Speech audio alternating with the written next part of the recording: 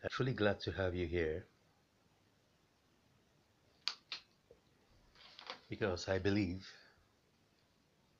you're quick listeners, hearing readers, and hopeful practitioners of Torah, the instructions the Mighty One has given to man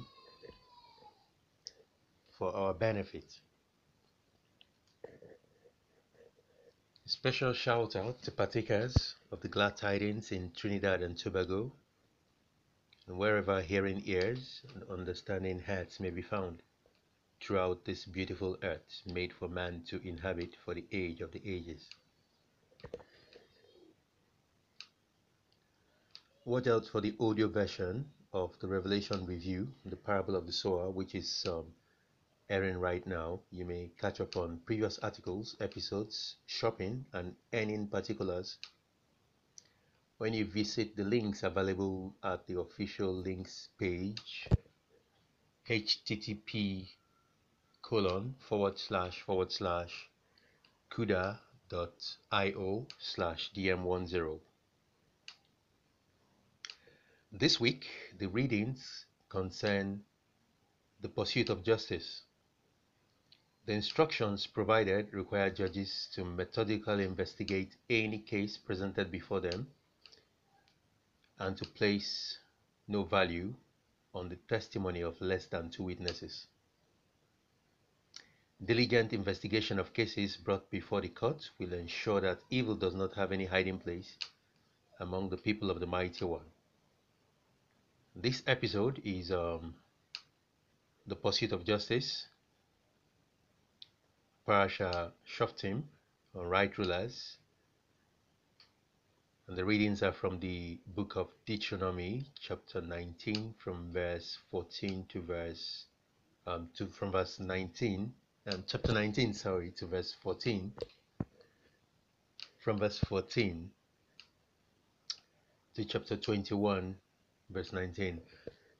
I'll take that again. The readings are from the book of Deuteronomy, chapter 19, from verse 14 to chapter 21, verse 9. For the Haftarah portions, the book is from Isaiah, chapter 51, verses 12 to chapter 52, verse 12. And reading from Deuteronomy chapter 19, verse 14 to 21, you shall not remove your neighbor's landmark, which they of old time have set, in your inheritance which you shall inherit. In the land that Yahweh your mighty one gives you to possess, one witness shall not rise up against a man for any iniquity, or for any sin that he sins. At the mouth of two witnesses, or at the mouth of three witnesses, shall a matter be established. If an unrighteous witness rises up against any man to testify against him of wrongdoing, then both the men between whom the controversy is shall stand before Yahweh, before the priests and the judges who shall be in those days. The judges shall make diligent investigation, and behold, if the witness is a false witness and has testified falsely against his brother, then you shall do to him as he had thought to do to his brother. So you shall remove the evil from among you. Those who remain shall hear and fear, and will never again commit any such evil among you. Your eye shall not pity, life for life, eye for eye, tooth for tooth, hand for hand, foot for foot. End of quote. The people of the Mighty One should be brave and not be afraid of the devices of the enemy when faced with warfare, because the Mighty One is with them and fights for them.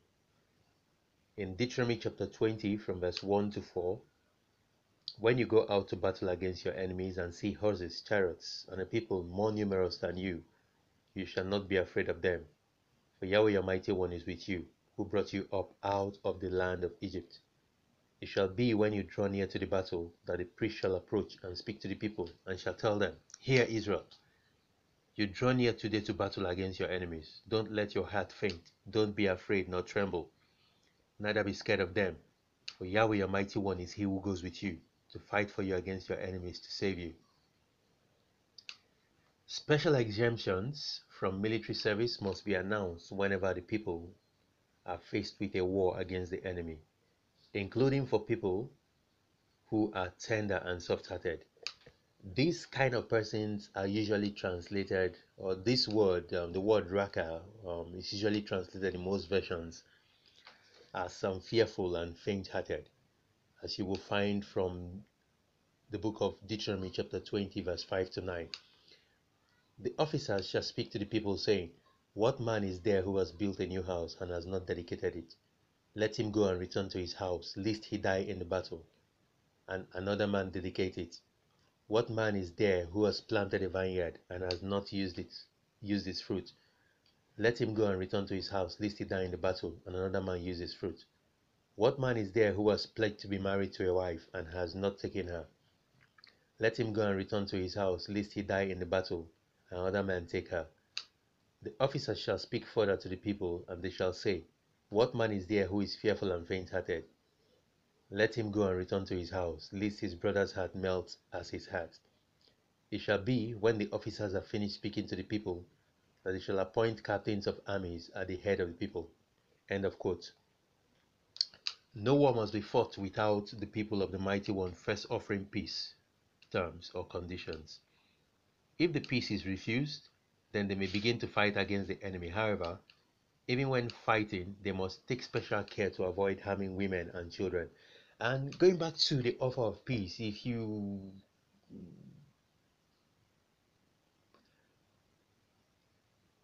observe the instruction that Yahushua Messiah left to his disciples when he sent them out to preach, he said, when you go to any place, first do what? Offer them peace. So it's like when elsewhere in the scripture it says our war is not against flesh and blood. So yes, as we preach the word, we are actually in a battle against principalities, against powers, against the rulers of the darkness of this age. But first, to whatever house we come with a message of peace, we offer peace. And in Deuteronomy chapter 20, from verse 10 to 14, it says, when you draw near to a city to fight against it, then proclaim peace to it. It shall be, if it gives you answer of peace and opens to you, then it shall be that all the people who are found therein shall become forced laborers to you, and shall serve you. If it will make no peace with you, but will make war against you, then you shall besiege it. When Yahweh your mighty one delivers it into your hand, you shall strike every male of it with the edge of the sword. But the women, the little ones, the livestock, and all that is in the city, even all its plunder, you shall take for plunder for yourself. You may use the plunder of your enemies, which Yahweh your mighty one has given you. End of quote. While the people had to take care when at war not to harm women and children, livestock, and trees, this exemption did not apply to those nations that the Mighty One was uprooting for his people to inhabit their land, because they stubbornly refused to accept the truth of his existence, like the seed that fell by the wayside in the parable of the sower. Even though he had been patient with them over 400 years, their wickedness and evil had put them under the ban like those in the days of Noah, when the flood destroyed all but 8 persons.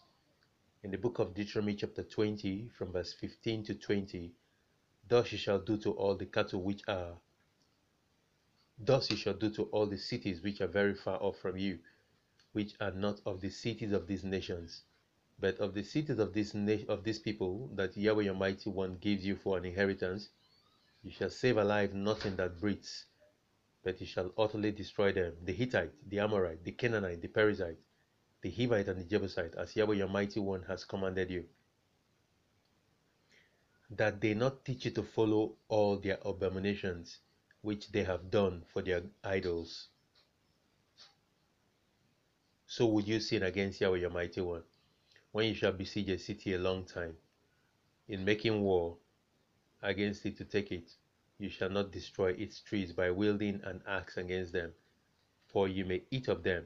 You shall not cut them down, for is the tree of the field man, that it should be besieged by you. Only the trees that you know are not trees for food, you shall destroy and cut them down. You shall build bulwarks against the city that makes war with you until it falls.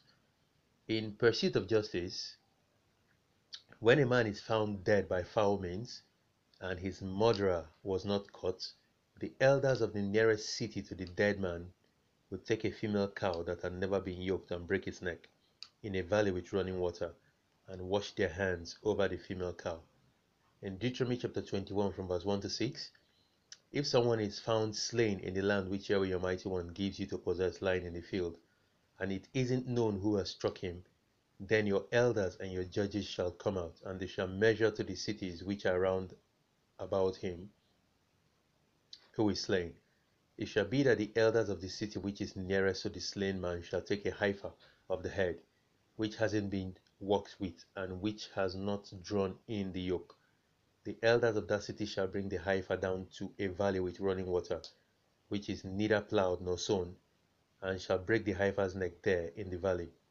The priests, the sons of Levi, shall come near, for them Yahweh your mighty one has chosen to minister to him and to bless in Yahweh's name. And according to their word shall every controversy and every assault be decided. All the elders of that city which is nearest to the slain man shall wash their hands over the heifer whose neck was broken in the valley. End of quote. The elders washed their hands over the female cow to show they had no hand in the person's death, and that the innocent blood should not cry out against them to the mighty one. This is what Pontius Pilate tried to do when he sought to be free from the blood of Yahushua Messiah.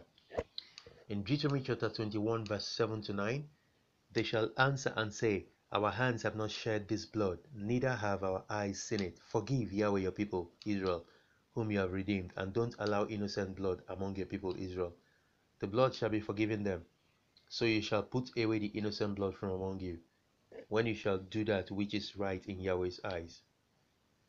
And to go back to Pilate trying the same remedy, in Matthew chapter 27 verse 24, when Pilate saw that he could do nothing, but that instead a riot was starting, he took some water, washed his hands before the crowd, and said, I am innocent of this man's blood. You take care of it yourselves. End of quote. In the Haftarah portion of the readings for this week, Yahweh confirms that he will pursue justice on behalf of his people, and to the shame of those who had laughed at and abused them in the time of their troubles.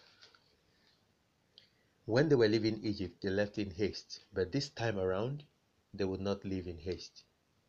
Reading from Isaiah chapter 51 from verse 1 to 12. Wake up, clothe yourself with strength, O Zion.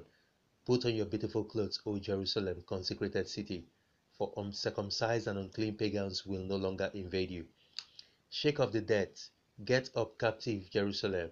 Take off the iron chains around your neck, O captive daughter Zion.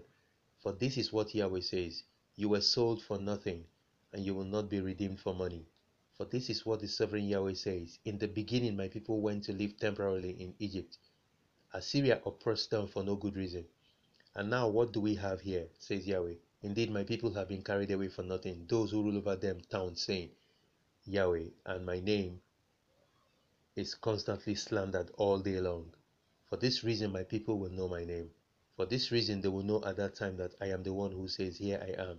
How delightful it is to see approaching over the mountains the feet of a messenger who announces peace, a messenger who brings glad tidings, who announces deliverance, who says to Zion, your mighty one reigns. Listen, your watchmen shout. In unison they shout for joy, for they see with their own eyes Yahweh's return to Zion. In unison, give a joyful shout, audience of Jerusalem. For Yahweh consoles his people, he protects Jerusalem. Yahweh reveals his royal power in the sight of all the nations. The entire earth sees our mighty one. Deliver. Leave. Get out of there. Don't touch anything unclean. Get out of it. Stay pure, you who carry Yahweh's consecrated items. Yet do not depart quickly or live in a panic, for Yahweh goes before you. The mighty one of Israel is your rear guard. Next week we shall be treating Parasha Kizetzi when you go out. Since about 33 in the Common Era, the Assembly of Yahweh, also known as the sect of Nazarenes, has maintained in practice and in teaching or doctrine one flock, one foundation, following the way. Peace to you, and thank you for reading. Join me next week for a new episode.